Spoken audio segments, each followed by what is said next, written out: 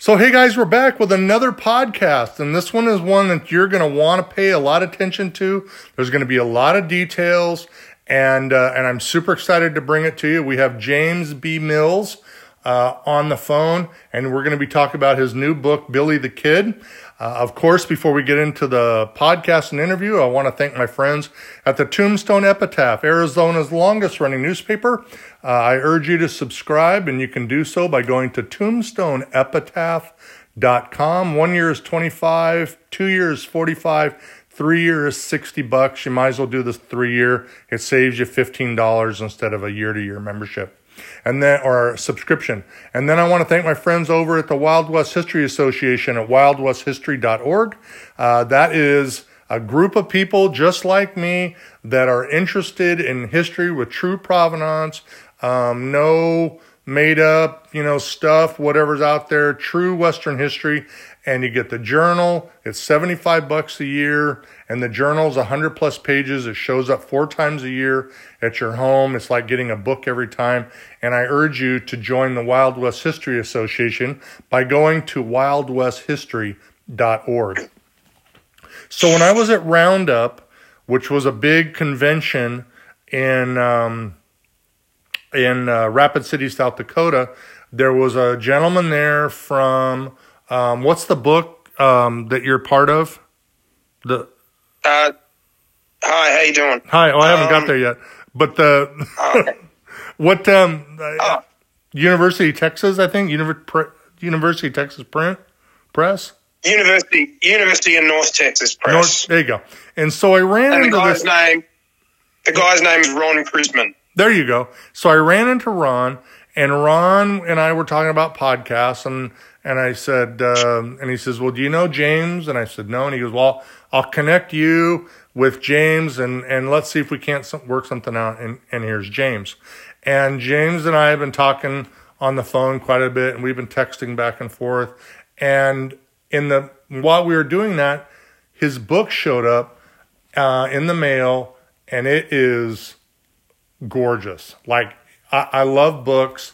The front cover and the artwork. Is that Bob Bell's artwork? Yeah, it is. Yeah, it's Bob. And so Bob did the artwork, and it is just fantastic. And we got James here today to talk about the book, talk about himself a little bit, and dig into the book. And if you guys want to know where to get the book, you can find it at booksellers near you. I actually went online and looked around. There's a website called Better World Books that's got it, and there's other online. If you just go online Amazon. and type it, what's that? Amazon. On Amazon. And there's just a lot of places you can go to get the book. Amazon is probably going to be your best bet. So welcome, sir. How are you? I'm doing good, Mike. Just don't call me sir, man. You say that, I'd look for an old guy. Yeah, that's me. Well, it's habit. It's the way I was raised. So, I know.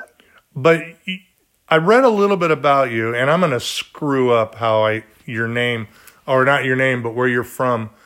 That's okay. So go ahead and say it before I butcher it. I'm from Dapto, man. I live in Dapto. It's a part of the Illawarra region of New South Wales, Australia. And I was born in Wollongong Hospital. A lot of the names of the places here are from the Indigenous people, the Aboriginals. So it's, that's how it works. So that's why some of them are difficult to pronounce for you Yanks, I guess. Well, and it's the letters, and it's not that they're difficult. It's just kind of making sure that I say them correctly. I don't want to say them wrong. I have a friend that lives in Rockhampton. Like, you can't blow Rockhampton. You just can't mess that one up. It doesn't matter if you say I'm wrong. Just say I'm wrong. Who cares? There you go. I also read that your mother, Diane, was a huge influence on your Western history growing up. Is that correct? Yeah, if I had to, I was always drawn to history, and I always had an interest in the American West from the time I was 4 or 5 years old. I don't know why, but if I had to credit anything, it's probably one of my favorite memories from early childhood was just lying on the lounge with her on the Sunday afternoon, all Sunday afternoon, and they'd play the old Westerns. I can't remember which ones. I think one was Broken Arrow, or But they were all the old westerns and that, and just watching the old westerns all day. They used to play like 2 or 3 in a row. And, yeah, it's just all afternoon, Sunday Arvo, and, yeah, I loved it. And that kind of, I think, nurtured my interest in the field when I was 4 or 5 years old, but it's progressed from there. Did it continue on all the way through, or did you take a break from it? No, it continued. It continued on. I was renting because I didn't have many materials available to me down here. But I mean, I used to rent when I was 6, 7, 8 years old, 9 years old, 10 years old. I used to rent a lot of westerns from movie places, the old Blockbuster Video and all that. But I also used to borrow a lot of books from the library. And they didn't really have any biographies, but they had like those general history of the West books where they tell you a little bit about everyone and everything kind of thing. And I mean, I wouldn't use those kind of books as sources now. They were probably full of crap in a lot of ways, but they had some great artwork in them and that too. Like, and a lot of kids when my age, when they were 9 or 10, were reading, Goosebumps or Babysitter's Club or whatever that garbage is. And I was reading about Sitting Bull and Geronimo and just all sorts of stuff. And I used to draw pictures of Native Americans. And, I mean, I was kind of an eccentric kid. I asked for an electric typewriter for my 9th birthday. And everyone in the family thought I was weird, which I guess I was a bit. But, I mean, that was kind of a sign of, because I just love typing and sort of writing little things here and there. And I guess that was a sign of what was to come in the years ahead. So makes sense looking back on it now. When you got out of like high school or whatever, how the grades work in Australia, and you're 18, 19 years old, did it continue? I had to leave high school in the 7th grade, man. I was born with severe obsessive compulsive disorder. I'll put that out there now. So I mean, and the anxiety and depression that goes with it. I don't hide it. I'm not ashamed of it. Whatever. I mean, there's a stigma with mental illness, but it's the way it is. Right. And I had a very tough time at school, I'll say. I don't want to get into like some pity party. I mean, hell, people out there had a lot worse lives than I had. Mm-hmm. And I had to kind of be pulled from school in grade 7 because, I mean, I just wasn't going to get along there. Right. And so I got homeschooling for a little while, and then I spent the next, probably the age of 13 to 17, pretty much in social isolation because I wasn't going to school, so I was separated from all the other kids. I didn't really have any friends. And then I went to, but my interest sort of continued in the West, the American West, and history, not just the American West, all parts of history, Alexander the Great, a lot of military leaders, medieval history, all kinds of history, ancient Egypt.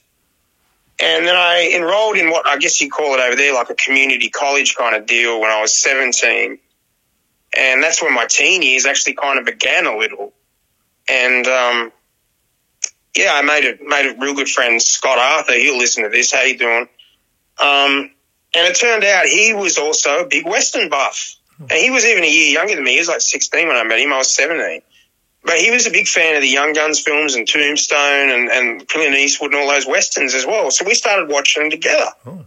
And like he still is a big Western. I mean, he's not a historian, but he's into the West. So that kind of was really cool to find someone that shared that interest. And I started, the first I'd call serious biography of Bonnie that I read was Robert M. Utley's. And then I had to start, because I was older, I was able to like order books a little more at the bookstores, and the bookstores are all closed down now here.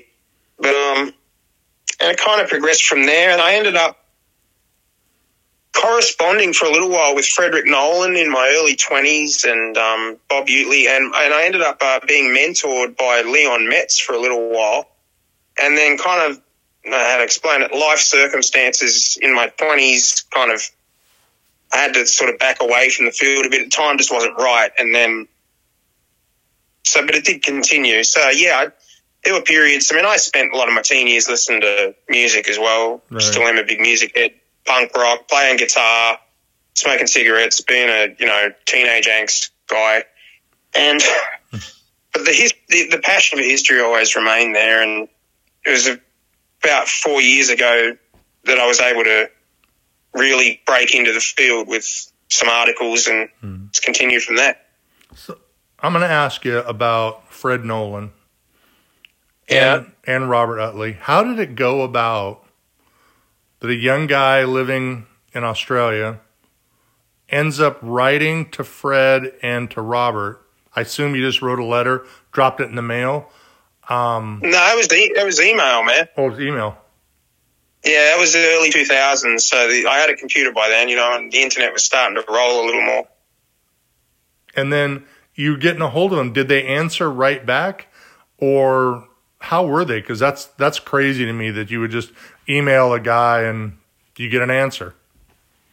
Well, I connected through them through like these other sort of little online friends in the Old West community back then, like on the discussion boards and stuff. And I kind of connected through them. Fred Nolan and I sort of exchanged emails here and there. I used to get on Fred's nerves at times. I know that, and I understand why. I would have got on my nerves too at that time because the time just wasn't. I was sort of looking for a quick entry into the field, and it doesn't work that way back then. And so I understand why he got frustrated, but he always answered email. Bob Utley, who's very kind to me, he sent me his digitised research notes about the Lincoln County War and all that a few years ago, as I detailed in my book's notes. But Bob Utley himself always said he was never big on correspondence. Like, he'd keep his emails relatively short and sweet. But he was also always very kind to me. When my very first article was published, which was a cover story in the June 2020 True West about Rain in the Face, the Lakota warrior, I got an email from Bob out of the blue just saying, "Oh, congratulations, so great to see my young friend succeeding." And, I really appreciated that. Fred was out of the field by that time with, he kind of had to go offline by then. But so, yeah, they were pretty cool. Leon Metz was probably the one I became closest to back then. He was so funny. He'd always like saying, "Hey, let's do lunch next week." I'm like, "Leon, I'm in Australia, man." He used to forget that I lived on the other side of the world. He's like, "Oh, yeah, that's right." But he was really cool, and he helped me write. Well, he didn't help me write it. That's the mistake. I actually started writing what became the cover story about Rain in the Face in the early 2000s, in my early 20s. I wrote the basis for it, and then life kind of happened, stuff happened. I ended up getting engaged for a while and got distracted. And the truth of it is that any prospects of me becoming a historian, publishing articles, went on the shelf for quite a few years. And then what happened was about 4 years ago, out of the blue, and I hadn't spoken to Leon in a while. I kind of lost contact with him, withdrawn from it all, different things going on. And I just saw this video on YouTube of Leon, who was suffering from Alzheimer's by then. I mean, he wouldn't have even known who I was by then. Right. And it really triggered something in me. And I was like, well, this guy gave me his time all those years ago. I'm going to finish that damn article. And it just really lit a fire under my ass. And I got to work on it and I managed to finish it. And I sent it off to True West, and Rosebrook got back to me and said, "We're going to run it as a cover story." I was like, "Oh, okay." And then I got in touch with Richard Edelane and started to get in touch with a lot of the people in the field, the historians that are my friends now. But it all started from that, really, it sounds like, from the initial Fred Nolan, Robert Utley, Leon Metz, and then you get published, and then when you got published, it kind of opened some doors. Is that correct? Oh, yeah, absolutely. Dick Edelane, he was so kind to me about 4 years ago, 3-4 years ago now. When I was first really starting to break into the field, he kind of acted as my unofficial editor. Like, if I wrote an article, and the first article I ever wrote about the kid, which was in the December 2020 Wild West magazine, like, he read that for me and sort of gave me some tips, and I'll tighten this up here and there. And then I met Linda Sanchez, who's a dear friend of mine. She's like my big sister. And, of course, Chuck Usma, who's like a father figure to me almost. He's a real mentor to me. He read every chapter of my book as it was written and like to give his analysis, and sometimes he'd rip into me on something if he disagreed. It was all great. And, of course, Bob Bosbell's a friend as well. He's really cool. And, it all went back to Leon and Fred and Bob back, 15 years ago now. Well, doesn't Bob Don't you guys have nicknames for each other? Bob Bell, yeah, he calls me the little Aussie bastard. He kind of gave me the nickname. Actually, it was him and Mark Lee Gardner gave me the nickname Little Swagger. That's another one they gave me. I call Bob sometimes the Yankee Wanker when he calls me the little Aussie bastard, but it's all in good fun. Right. He was right though when he wrote about me in the October issue of True West that's just come out, when he said, I can be a pistol. Yeah, he's right, but I think he likes that about me. He likes my kind of, I have a little, in life, in everyday life, I'm very kind of a bit shy and self-conscious, but when it comes to my work, I can have a little swagger about it sometimes. And, I think he kind of likes my, what's an old person's word? Moxie, I guess. Yeah, moxie. Yeah. Spunk? Yeah. You got a little spunk in you. Yeah, I guess now and then. But, I mean, my work is my life. I'm not married, no wife, no kids. I don't even have time for a steady girlfriend. My work is my life, so... And when something's your life like that, you care a hell of a lot about it. So, well, and Bob, you friended a good person, because I've never met Bob. We've done 2 interviews together, and he's very kind. And when I send him an email that I don't understand something, or am I going in the right direction, he points me in the right direction, and he's very kind, and I appreciate him. So, Bob, if you're listening, huge fan, and thank you for being so kind.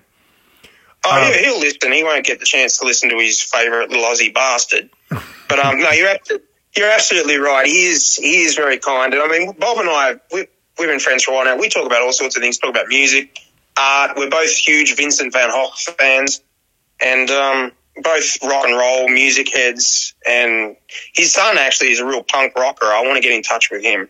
So if you're out there, I don't know which of his sons it is though. But I want to, Bob, you got to tell me which of his sons is the real punk rocker, because I get along well with him. And his wife, Kathy's wonderful. Well, they live here in Arizona. We only live about an hour apart. He's tall. We both play the drums. So it's kind of neat that we have some of the similar backgrounds as far as tall, living in the same area, that playing drum music is part of our life. Yeah, but you got a hell of a beard, man. Seriously. I know, it's getting longer. Yeah, I know, man. It's gonna be like, you're gonna look like ZZ Top soon. Yeah, well, today I was at the store, and this little girl, and my beard, for those who don't know, is all white, except for the sides. The sides is like a dark brown. And so a real young girl pointed at me at the store and said, Santa. And I was like, oh. I'm like, you know what? I'm good with that, though. I was thinking, man, she probably thought you were Santa. You need to pull a hat on, man. You could get you could moonlight as a Santa at Christmas. Right? Oh, I'm actually going to let my sideburns go longer. And I told my wife, maybe I should just bleach that white and make some side hustle being Santa Claus somewhere. Oh, yeah.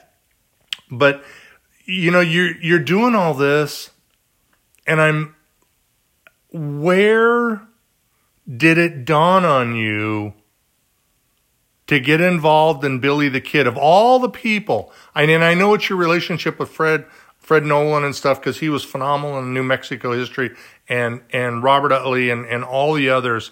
Where was it that you said, you know what, I'm drawn to Billy the Kid? Okay, I was about 9 years old. I was lying on the couch, as you guys call it. We call it a lounge. You Americans call it a couch. Yep. I was lying channel surfing, and this pretty good-looking guy, I guess, with a hyena laugh came on my television, and he spat on this big guy's head from a rooftop in a Western, and I thought that was really funny. That was Emilio Estevez in Young Guns 2. And I watched the rest of the film, loved it. Of course, the film's a total, got a lot of crap in them, but, I didn't know that at the time. I was 9. But hit the video store the next day, I think, and rented the first Young Guns, and I was just hooked. And that was how I was first bitten by the Billy bug. And it just went on from there, just read everything I could. And, I found that the real history was just so much more interesting than the movie versions. And I just spent so many years reading and researching and getting materials and just looking deeper and deeper. And I found developed an empathy for him. I mean, I don't romanticize him or defend him. He was no saint, but it was just, and I think also because I was young and like he was a young guy when he died, so I could kind of relate on that level a bit more than maybe, a 90-year-old guy could. But, that's pretty much how it started. So it's John Fusco and Emilio Estevez, because John Fusco wrote the screenplays. They're the ones to blame, I guess, for what I am. Well, if you're wondering who we're talking to, we have James B. Mills on the phone. And if I ruin this, please, because I only know a little bit of Spanish and very little. We're talking about his new book. I'm not fluent. I'm not fluent in Spanish. I speak a little, but I'm not fluent. Well, I know enough to order a beer. I need una más cerveza and como se llama, which is your name, and then some swear words. But you wrote the book Billy the Kid. Yeah, Billy the Kid, El Bandido Simpático, by James B. Mills. You can find it at Amazon and booksellers near you. Beautiful artwork by Bob Bosbell. And I'm about the first 30 pages in. What I like about the book is, for those of you who don't know, I like details. The more details, the better.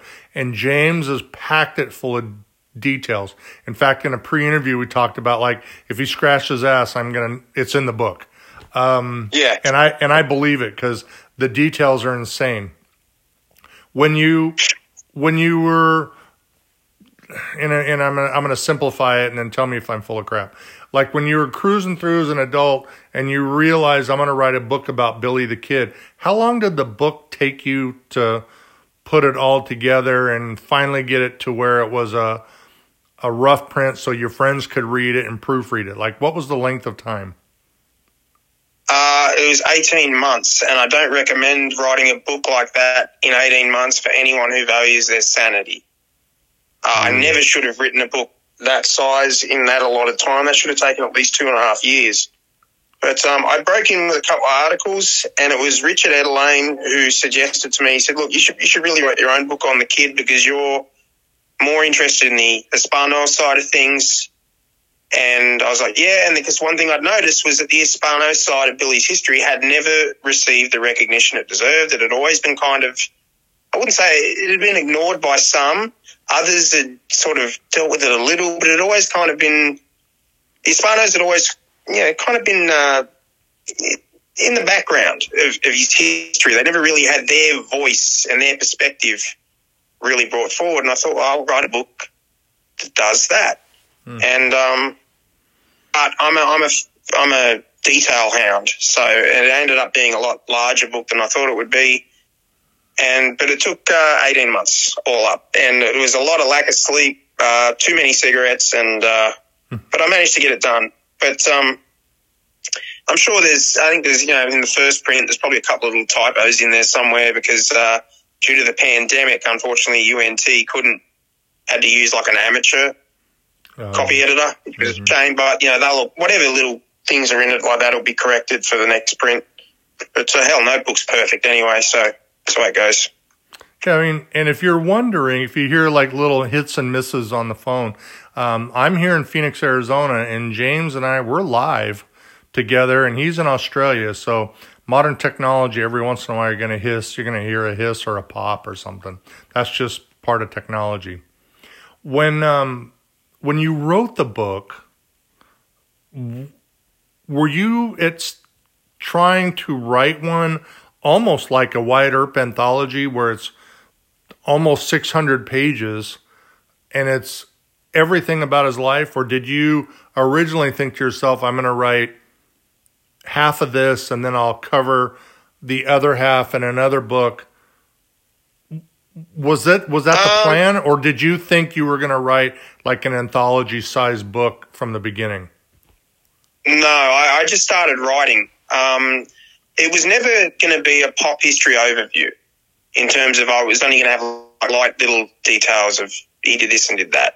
he didn't live very long, but he packed a lot of stuff into his short life. Right. But one thing I also noticed is that the course of his life was often determined by like a chain reaction of events that were occurring around him that he actually had no real control over. And a lot of incidents and things, that happened around him ended up influencing how the course of his life went. He also made some poor decisions, as teenagers do. But I never intended it to be, like, I never thought, okay, this is going to be a really big book. It was just, I'll just keep writing and just keep writing. And I was kind of, look, however long it takes for me to write the most in-depth biography of him and to really examine who he was within the context of his time and his character, however long that takes, that's how long it's going to take. And my editor, I think, nearly had a heart attack at UNT when I told him that there were 250,000 words when I was done. Wow. But that's the way it is. That's notes and everything included. But I said, look, man, it's the book it is. And I took 5% royalty with them. Oh, we lost you, bud. Lost me? Yep. I'm here. Oh, now you're back. You did something with the phone. The volume went away. Oh, sorry, I didn't touch it. Oh, well, you're back. It's just a long distance, man. Yep, I got you. What was the last thing you heard?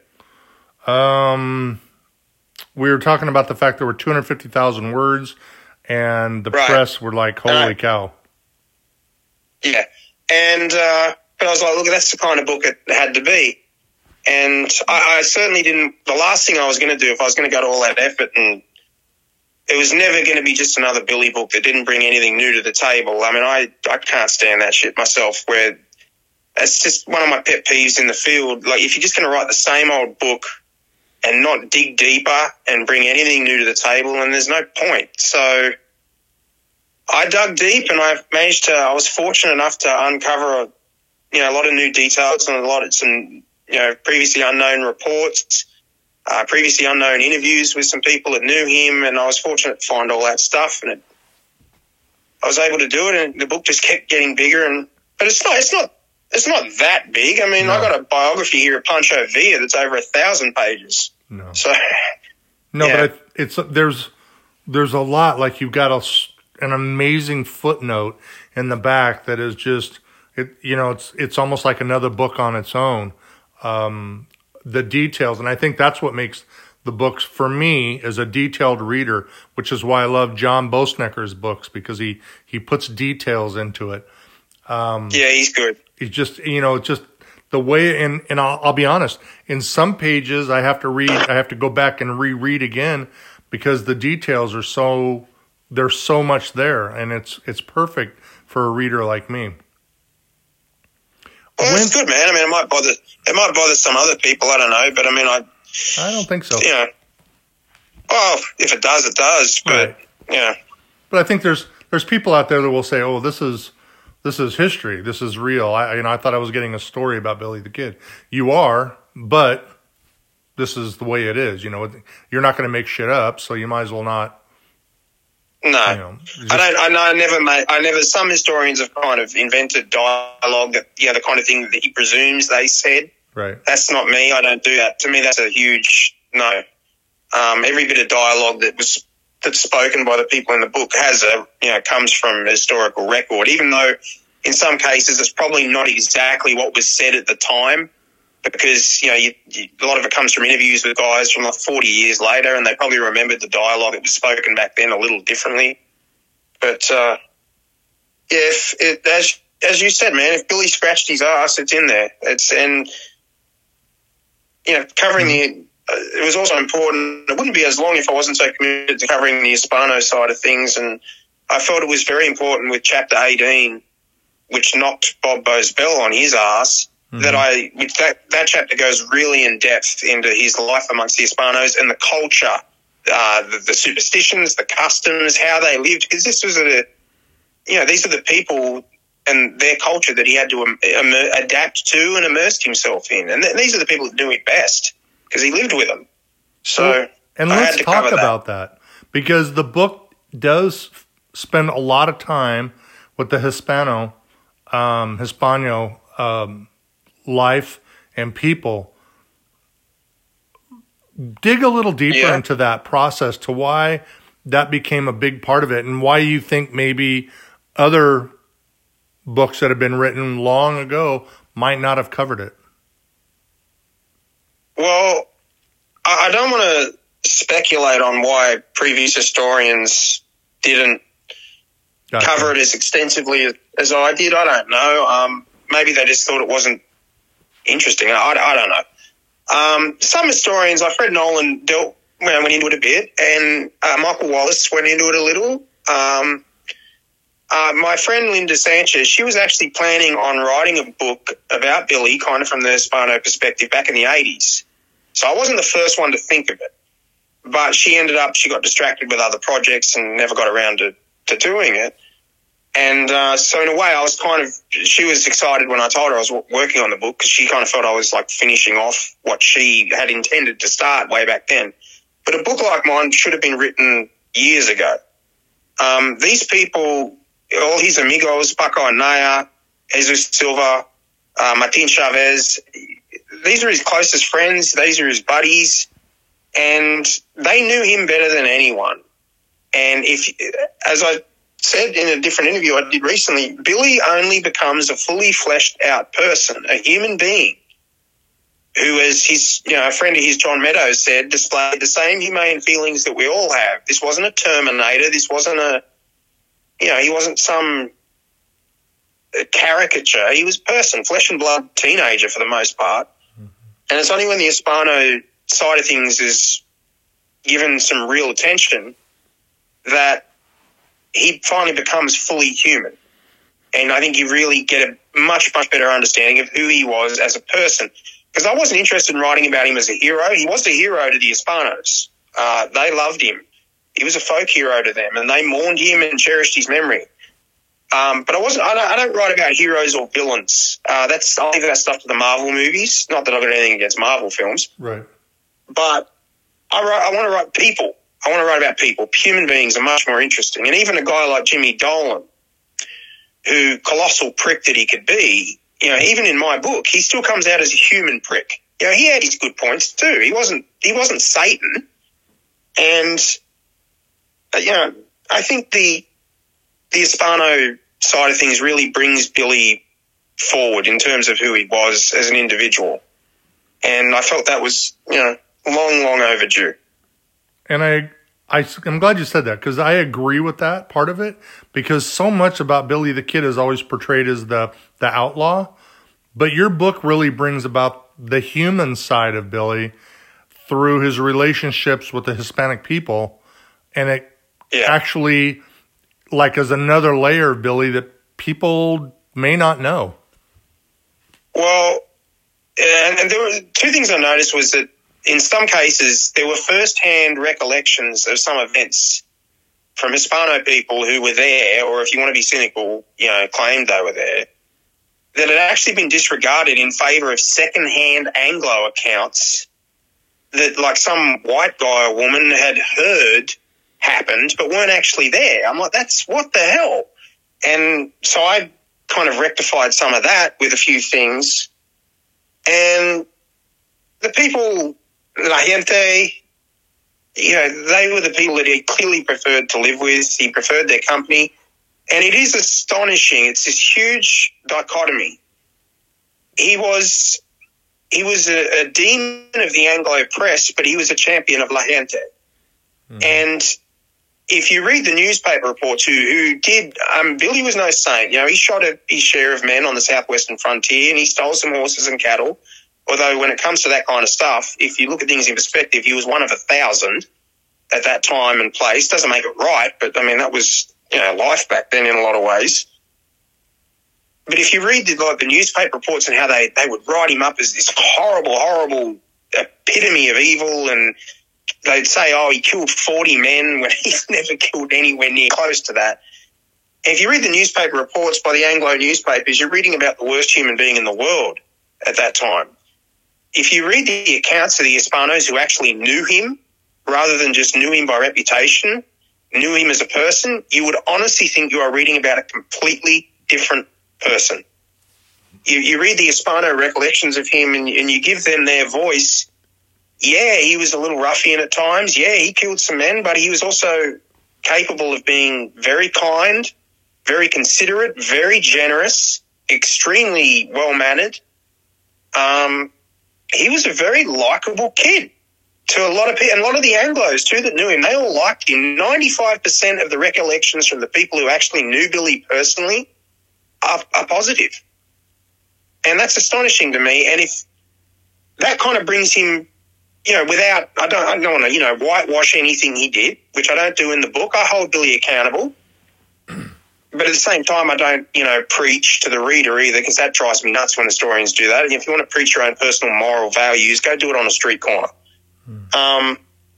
But it kind of brought everything together for him in terms of who he was as an actual person, a flesh and blood, as I already said before. Starting to repeat myself here. Right. But I had a real good thought there for a moment. Now I can't think of it. Oh, move on. Yep. So let me ask you. You're researching the book. Or not researching the book. You're researching history. You're digging deep. You said that there's some new information that you had just found. What out of the entire book? Because we got about 21 minutes left. Out of the entire book, countdown. I know. After I lost my train of thought too. When you were researching all this, listen, it's late for me. Hey, it's live, man. It's early for me. I'm half asleep, but I'm rolling on. There you go. Let's just do it. Was there something in the book that you found that was new information that was crazy, like blew you away? Yeah, one thing in particular that I found was that while he was being held in the Lincoln jail, you know, after Pat Garrett had captured him, he was, you know, scheduled to be hanged. There was actually a rescue plan being put together by some Hispanos in San Patricio and Picacho. They were planning to bust him out. Obviously, in the end, they didn't need to do it because he broke out himself. But that blew me away, and I was and the guy who remembered this, because he was there talking to some of the women that were there on behalf of their Hispano husbands, trying to gather some hombres up. They were going to rally up like 15, 20 armed Hispanos. They were going to storm Lincoln and try and bust their boy out. They weren't just going to let him hang. I thought that was extraordinary. But all these people, this guy who remembered that, they all checked out in the census records. And it kind of got me thinking, well, how would Pat Garrett and Bob Olinger and James W. Bell, they would have been dealing with an armed posse at some point. I mean, maybe Billy wouldn't have been hanged even if, you know, he hadn't broken out himself, because they might have busted him out. I don't know what would have happened, but that was extraordinary and to me. And that story had never been publicized before, or even I don't think anyone had even really dug into it to see if, you know, is this worthy of believing, which it is based on my research. And a variety of other things I found. I found some previously unknown newspaper reports about his trials in La Masia, and various details about, you know, little things. I found out the names of the parents of the first guy that he shot, Frank Windy Cahill. Every previous historian, even the great ones, have had Lawrence Murphy's birth year wrong. They've had by several years, in fact. He was actually younger than we thought he was. And they had, you know, Jimmy Dolan's birth date wrong as well. So there's a lot of little things like that in there. And I found some previously unknown interviews with the Coe boys, George and Frank Coe, who were regulators and rode alongside Billy and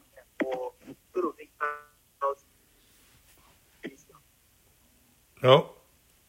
For what it's worth, according to what Coe, on his father died. We lost you, man. Yeah. Nope. I'm here. Now you're back. I'm back? Yep. All right, where was I? Nope. Now you went away. Yeah, so there's plenty of new little details and information. The one that blew me away with the most is... We completely lost you, bud. Oh, dude, now I'm you're here. back. Something like with the phone. Now I'm here? Yeah, now you're there. All right, okay, I won't move. The thing that blew me away the most was that, I mean, it's a testament to how much the Hispanos loved him, was that, there were some of them who were actually planning to bust him out of jail before he made his famous escape. When, because there's so much. Like, I've got a million questions. Like, we could go through this and be on the phone for hours, but it won't be recording. When you put everything together, were you expecting the press that you've gotten?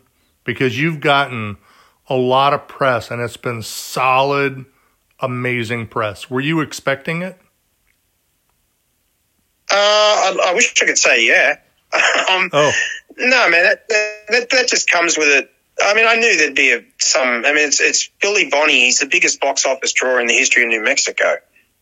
So any book about him is going to get some attention. I didn't know I was going to have people asking me to do interviews here, there, and everywhere. It kind of gets a little overwhelming at times, but I deal with it. No, I can't say I saw that coming. I just hoped, you put that much work into something, I hope people would like it. And then of course you get your cynics out there and your soapbox preachers. Oh, he's romanticizing a killer and a thief. Well, no, actually that's not what I'm doing. I'm humanizing. Mm-hmm. Just comes the way it goes, the way it went. People, Eric, I know Eric Wright at the Tombstone Epitaph, he raved about it, the book, and I thought that was cool. And, yeah. Just see how things go with it. Well, we're talking to James B. Mills about his new book, Billy the Kid, El Bendito Simpático. How do I say that? El Bendito Simpático. Simpático. There you go. Yeah. I was trying to do my vowels. I took Spanish, and while you were talking, I was trying to do my vowels so I could remember, and I screwed it up anyways.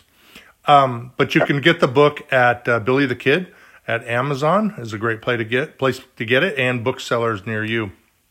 You can order it directly from University of North Texas Press too. Just thought I'd throw that out there. There you go. Why do you think, and this is kind of a loaded question, and maybe you'll know.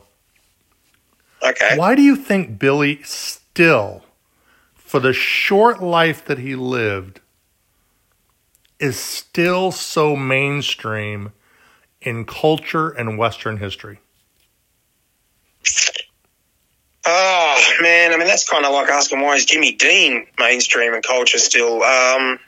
Because Billy, there are websites and group chats, and, we've got a mutual or a friend, Lucas Spear, that goes all over New Mexico, lives in New Mexico, and goes all over New Mexico searching out Billy the Kid locations and where buildings and where he lived and where he stood. And he's still, Billy won't go away. It's crazy. It kind of makes people psycho. Yeah, it kind of makes people psycho. I think, the press made him a star. As far as his actions, really, he was just another cattle rustler at the time. He shot a few men, so had a lot of other guys. But the press made him a star, but I think more than anything, and we can thank J.H. Kugler of the Las Vegas Gazette for this, it was that name, Billy the Kid. It just rolls off the tongue. It's so box office, it works. It's the best outlaw name, in my opinion, that any outlaw was ever given. And then, of course, Garrett went after him and he became a star in the press. And, of course, he made the most dramatic jailbreak in Frontier history when he escaped from Lincoln Jail on April 28, 1881. It was unbelievable. That was the stuff of, legend that and, of course, then he got killed a few months later and, the whole live fast, die young thing, same appeal. I think it's kind of, he was kind of a likable rogue. And it's, Bob Boswell once said that in terms of that kind of deal, you can draw a thread kind of from Billy through James Dean, Kurt Cobain, kind of, it's a cliche, but the whole fast, die young kind of deal, a young rebel that can't be tamed, outlaw, but also had a lot of friends, was very well liked. That's the best I can try to explain it, man. I mean, plus you had, I have to mention this, you had Walter Noble Burns, who wrote the book's more literature than history, but it was very well written. His saga of Billy the Kid in 1926, that book became a hit, rejuvenated. And then, of course, it's the movies, man. There's been over 60 films made about it. Because his story was just made for the silver screen. Mm-hmm. And it's just continued on. And, I honestly believe if he could walk up to Bonnie in Fort Sumner in 1880 and say, you know what, 140 years from now, you're going to be as famous as Julius Caesar or Napoleon or Abraham Lincoln, because everyone knows his name around the world, he probably would have told you to lay off the drink. Like he would have, he would have said, like, lay off the whiskey, man. Like he wouldn't have believed it himself. But the funny thing was, he never really cared for his fame. He didn't like all the fantastical stories been told about him. He didn't like that at all. He said himself, I'm getting up a terrible reputation.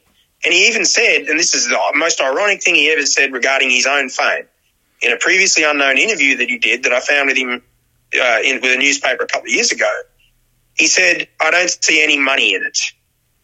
Mm-hmm. That's what he said about his own fame. The tintype photograph, one of the copies of that sold, what was it auctioned off for? $2.3 million? Crazy. About 10 years ago. Right. The gun that Pat Garrett used to shoot him just got auctioned off for $6 million, mm-hmm. a few months ago.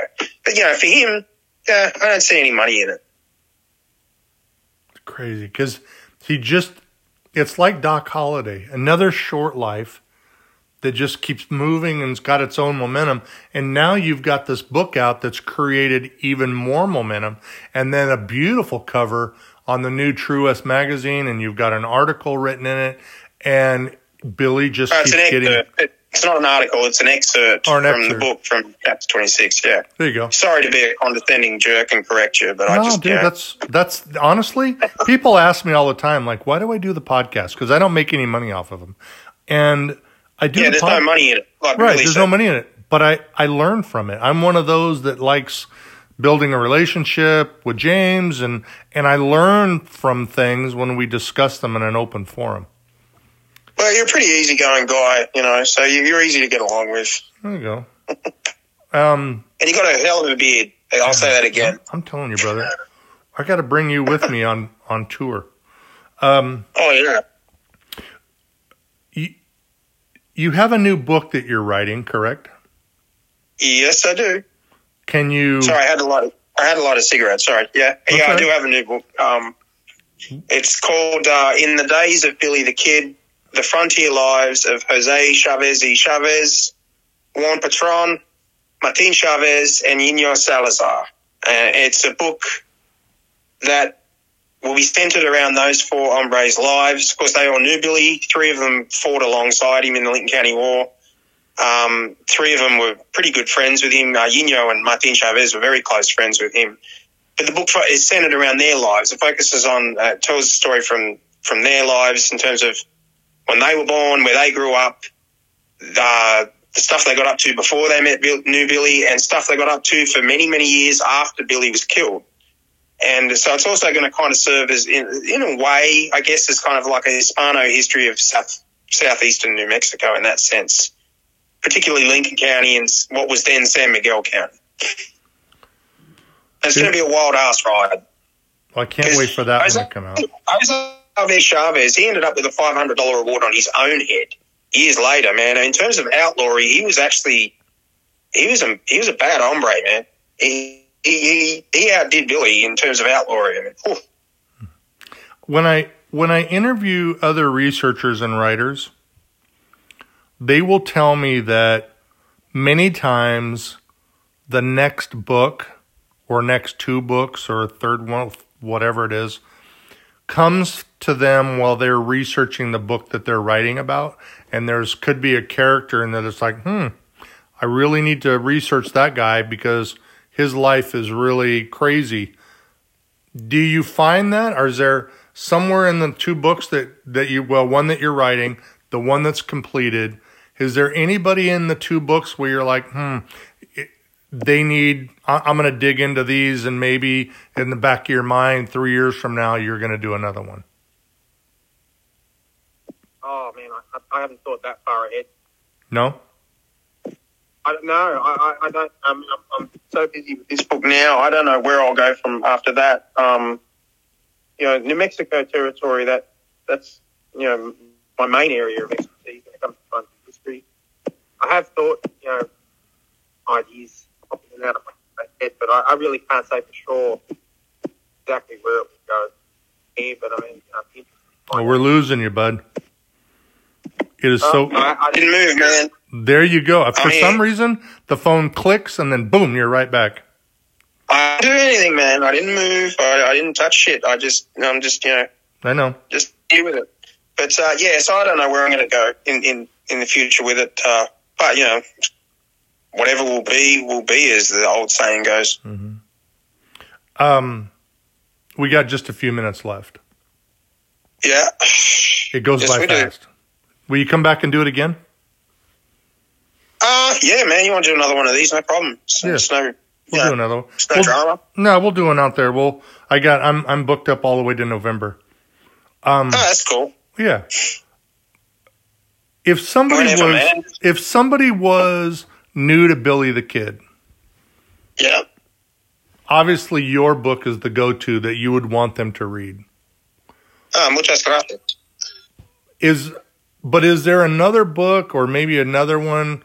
Maybe would it be Stewart's Lake, or where you would say you have to read mine because it really is the anthology of Billy the Kid? Is there another one out there that we should read?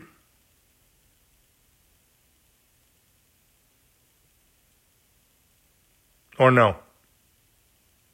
We lost him. One that always appealed to me was... We lost you again, bud. All right, I'm here. Can you hear me? Yep, now I can. Okay. All right. The one that always kind of appealed to me was Miguel Antonio Otero Jr.'s, because he was the other governor in Billy's life besides Lew Wallace. He didn't become governor until years after the kid was killed. He knew Billy, and he ended up becoming a very, very successful. I mean, there's a county named after him in New Mexico now. He became a very successful governor, and the first Hispano governor. And he put together a book, and unfortunately, a lot of it in the first half of it's crap because he basically relied on a lot of the sensationalist books for his sources on a lot of the earlier county war stuff. But it has some interviews in it at the end that I really value. One in particular with Martin Chavez, who's one of the four guys that my next book focuses on. And there's some good stuff in the end of that one with the interviews, and you do get a little of the Hispano side of things because, I mean, he was half Hispano himself. He was trying to bring that side of things a little more to light. So that's one I recommend. And, Leon Metz wrote a real good biography of Pat Garrett. Of course, any of Frederick Nolan's books. Art Lee wrote some good books. Of course, Bob Bowes-Bell's illustrated Life and Times. They're great fun. So there's plenty out there. There's a lot I've forgotten, but I can't go through them all, man. I'll be here all week. Gotcha. Well, you heard it first. This is the new book by Billy about Billy the Kid from James B. Mills, El Bandido Simpatico. I still think I screwed that up. Simpatico. Simpatico. I have to work on it. And then you can find it at books. Thanks, man. You can find it at booksellers near you and Amazon. And then make sure you go out and get the October edition of True West Magazine. It's got even more about Billy the Kid.